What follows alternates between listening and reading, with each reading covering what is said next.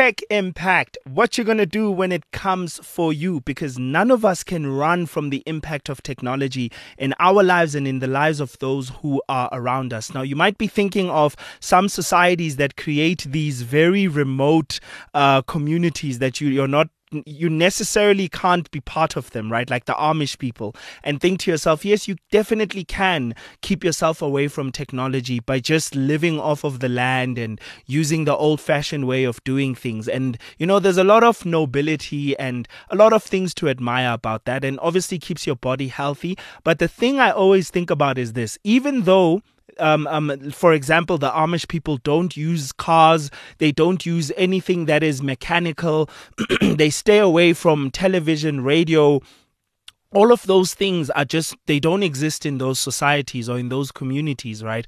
They are still impacted by technology because, internal combustion vehicles still pollute the air around them. When a plane flies over them, they can see it, they can hear it. Technology, sound waves, a lot of things do still impact them to some extent. Their children get exposed to technology and decide that they no longer want to live the Amish way of life, and then they leave. So that creates an impact. So it's so difficult to run away from it these days. So we have to pay attention to it. We really, really do have to pay attention to it, right? And there's a lot happening these days. One thing that we like to voice out during Tech Impact is the fact that technology has a lot of good that comes with it, and that's good that we should embrace. I've been thinking about the fact that, I really love how technology has made it simple for me to listen to the word and be immersed in it, right? I can literally listen to the word on my drive home from work, on my drive home from home to work, or on my drive from work going home. And that's very beautiful. I can worship in the car. I can read scripture on my laptop, and I can do easy Bible study, especially because I'm not a person who enjoys writing things by hand using a pen. Actually, my hand gets very tired very quickly and it becomes very painful. So technology has made it very practical and easy for me to be able to connect with God's word, to study God's word, to immerse myself in God's word. It has also made it easy for us to connect with, stuff like Bible study. We're able to connect and have virtual Bible studies because of technology. We were able to do church virtually. People who were in different parts of South Africa and the world were able to connect and commune over the word. We did not allow the lockdown to stop us. Speaking of which, we should celebrate the fact that the president just announced the fact that we no longer need to wear masks. It's no longer against the law, and no one will be penalized for walking into a store without a mask. Whoop, whoop. Of course, if you still want to protect yourself, you can definitely continue to do so. I would definitely advise this if you're going into a crowded area with a lot of people, because it doesn't mean that the COVID virus has disappeared. It just means that as a country, we're better prepared for the virus. We're able to manage it better, and obviously people are developing immunities against them because it's affected so many people. This is what happens when human beings grow in knowledge, when human beings grow in the ability to distribute information. We grow, we understand viruses and sicknesses better, and we overcome them by the grace of God. It's quite unfortunate that we've had to lose so many people before getting to this point. And my condolences to everyone who suffered that loss. And I do hope that this brings you some sort of comfort. The fact that the country is at the very least moving towards, overcoming this disease, and it's no longer something that we're so fearful of, and our doctors and scientists are now understanding it better, and that couldn't have happened apart from technology just entering into the space and becoming more and more accessible. But I really just wanted to start off by breaking that down, just to remind us and ourselves of the fact that in as much as technology can bring a lot of bad, it can be good.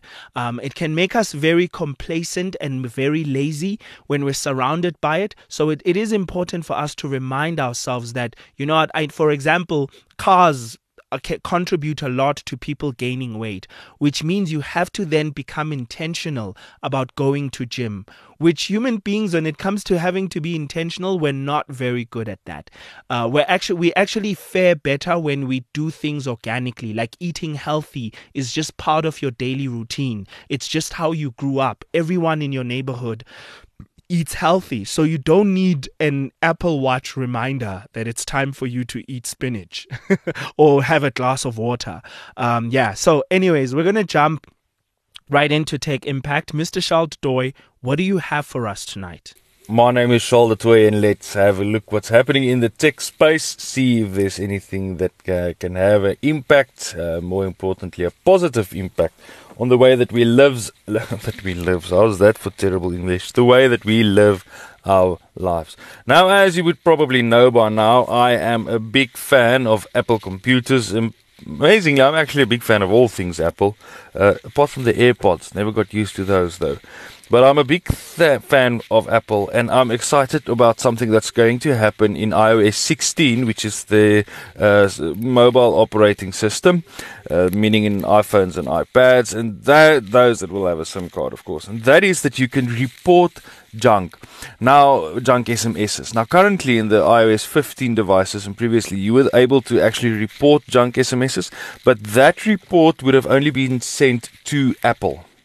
Right, what's happening in iOS 16, and I hope that our current carriers would imply it, but I think, or apply it, but I think they will need to, and I will explain why now. Would have the ability that you as a user to actually say report junk, and that will be sent back to your carrier. In other words, in South Africa, that will be sent to Telkom or MTN or Vodacom or Cell C, depending on who's your carrier.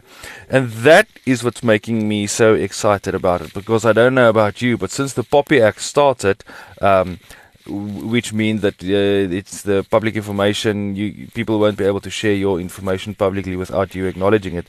I did not receive as much spam phone calls as I used to. However, I am getting spam SMSs. So the companies that's still making use of these SMSs, getting you these spam SMSs that you can dial this and dial what, you can merely report as spam now. You do not need to send them an SMS or an email or something that they would need to remove you. Report junk on Apple would then mean that they would obviously then they need to take your details of their system, because Apple would force them to do that. And I'm excited by that, because it means that our private information would obviously then exactly be that. It would still be private information. And the second thing that I wanted to share with you on this beautiful evening with regards to technology is the fact that, which is not good news, there's actually two things that I wanted to share, but the fact that, let's start with the bad news and see if I can get you excited about the weekend again. There's an illegal strike at Eskom currently, so it seems like the stage 2 that is enforced until Sunday, unfortunately, will have to be increased. I think, if I remember correctly, they said until stage 4, meaning that we will have loads and loads of power cuts, unfortunately. However, the second thing that I wanted to say is that you now, if you're able to be a bit tech-wise, and I almost want to say street-wise as well, and you aren't able to afford a smart TV, it might actually be a better option for you to just invest. Have a look at it, but to see if you can invest in either a Xiaomi, depending on who you listen to, MyBox, or a Google Chromecast, which can be expensive. If I remember correctly, the cheapest one currently in South Africa is the Amazon Fire Stick. The great thing about these things, unlike smart TVs, are that the operating system can actually be updated a lot easier. You would notice that if you own a certain TV set in South Africa and the Disney Plus came to life in South Africa, you were unable to access Disney Plus on that system, because our South African operating systems, or the TV operating system, has just not been to such a degree that you can start Disney Plus in this South African technological climate. One of the reasons being is that Disney Plus uses a passcode, except if not an email link that you should sign in, an email username and password. It actually uses a passcode. In other words, they will send you an SMS with a passcode that you need to enter. And that is one of the reasons that the TVs are currently in South Africa are not supporting it. However, if you buy a Chromecast, Fire Stick, or My Stick, My Box from Xiaomi, it might be an easier option. So, what I'm trying to tell you is do not think that it will be the best thing to invest in a smart TV. Go for pixel rates, go for image quality.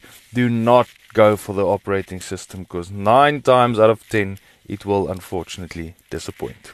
Thank you, Mr. Tutoy. Oh, wow. You know, I often love your approach to the tech impact because you often very, it's sort of very South African, like it's stuff that are very practical to the average South African. And I would imagine that to some extent, it's also very practical to Africans, right?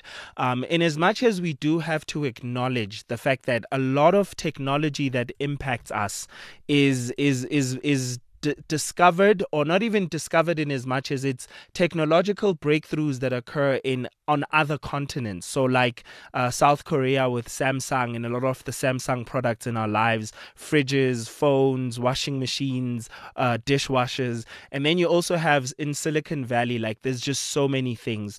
And then you also have in Europe as well, right? There's so many technological advancements that impact our lives as South Africans and as Africans that are a result of breakthroughs that don't occur within Africa. It's very nice when we acknowledge some of the advancements that are happening within our own borders. And I really, really love that. You know, something that I noticed in the new place where I live now, which I really, I mean, please do forgive me if I'm late to the party, if this is just a thing now in South Africa. Please do forgive me. Now, I've noticed that there are now, you know how whenever you want to have control of your electric bill, a lot of people are moving away from the old way of the metering system that the government used to use. And a lot of us now are on these new prepaid systems, especially because you can now budget how much electricity you use within a month, and you can actually see your electricity go down. And I love that. I love the fact that we have that approach because now you know how much you're spending on electricity, right? The one thing which I notice now, especially with where I've moved to, is the fact that they are now the smart metering systems are so incredible that you actually don't even need to have that prepaid meter. Which obviously I don't know what are the implications of that and how cost effective these smart meter systems are. But what I noticed with the one I live in, so just to explain to you how it works, the metering system, we don't have a prepaid system in your unit, right? Or apartment. There's no prepaid thing. Like you don't actually load electricity by pressing the numbers in, like you're loading airtime. You literally just have an app and you load credit that appears as, let's say maybe you load credit for 500 Rand, it will appear as 500 Rand. And then as you're using your electricity, it'll basically be depleting from that credit that you have. So by credit, it's not really credit as in a credit card. What it means is that it's like electricity units that you'd have in a prepaid system, similar to that, or like loading airtime. Your airtime reflects as, if you buy airtime for 100 Rand, it'll reflect as 100 Rand's worth of airtime. That's basically how it works. So instead of having that prepaid little box that you'd have on your wall, or the more modern ones that you can put anywhere in your house, actually, instead of having those, you literally just use an app, or you can go onto a website and load your electricity that way, which I think is quite phenomenal. I think it's incredible because it's so convenient. I can literally load my electricity while I'm at work. What I would love to see is more of South Africa have that convenience to our approach to these electricity meters. And we definitely need more cost-effective ways of our electric bill. Actually, I think we're going to have episodes where Charles and I actually focus solely on giving you tips on how you can make your household more electricity efficient. And I think quite honestly less reliant on Eskom because of the fact that these outages that we experience and also load shedding, it's quite honestly very inconvenient, especially if you're a person who works from home. The last thing you want is to find yourself in a position where you're just seeing electricity cut and now your router is no longer working. You have no connection to work and no one can email you. That's definitely not something you want. So we're going to be giving you some tips on that. But the first thing I wanted to mention was just how I love these new smart meters. And the beauty of it is it's not only that you're able to load electricity or your units or your credit easily. But another thing I love about it is the fact that, back in the day, I say back in the day, but this is still a lot of our reality, right? Especially here in South Africa. Whenever you have an issue with your electricity at home, you would need to go to the municipality and they would have someone come over to sort out the problem. What I love with these new smart meters is the fact that they don't actually always need to send someone. That's like the last resort. They would actually first check on the system and tell you what to do, and they can switch it on and off remotely. And I love that, right? I love the fact that you can solve the problem over the phone and they can do it from their systems. So when you've loaded credits, they can actually see that you've loaded credits and then turn the system back on for you. And I absolutely love that. Or if push comes to shove, they can easily send someone who already knows what's going on because they've already checked their app or whatever system they use in order to see what exactly is the issue with your system. Another thing which I wanted to bring on board is the fact that Android,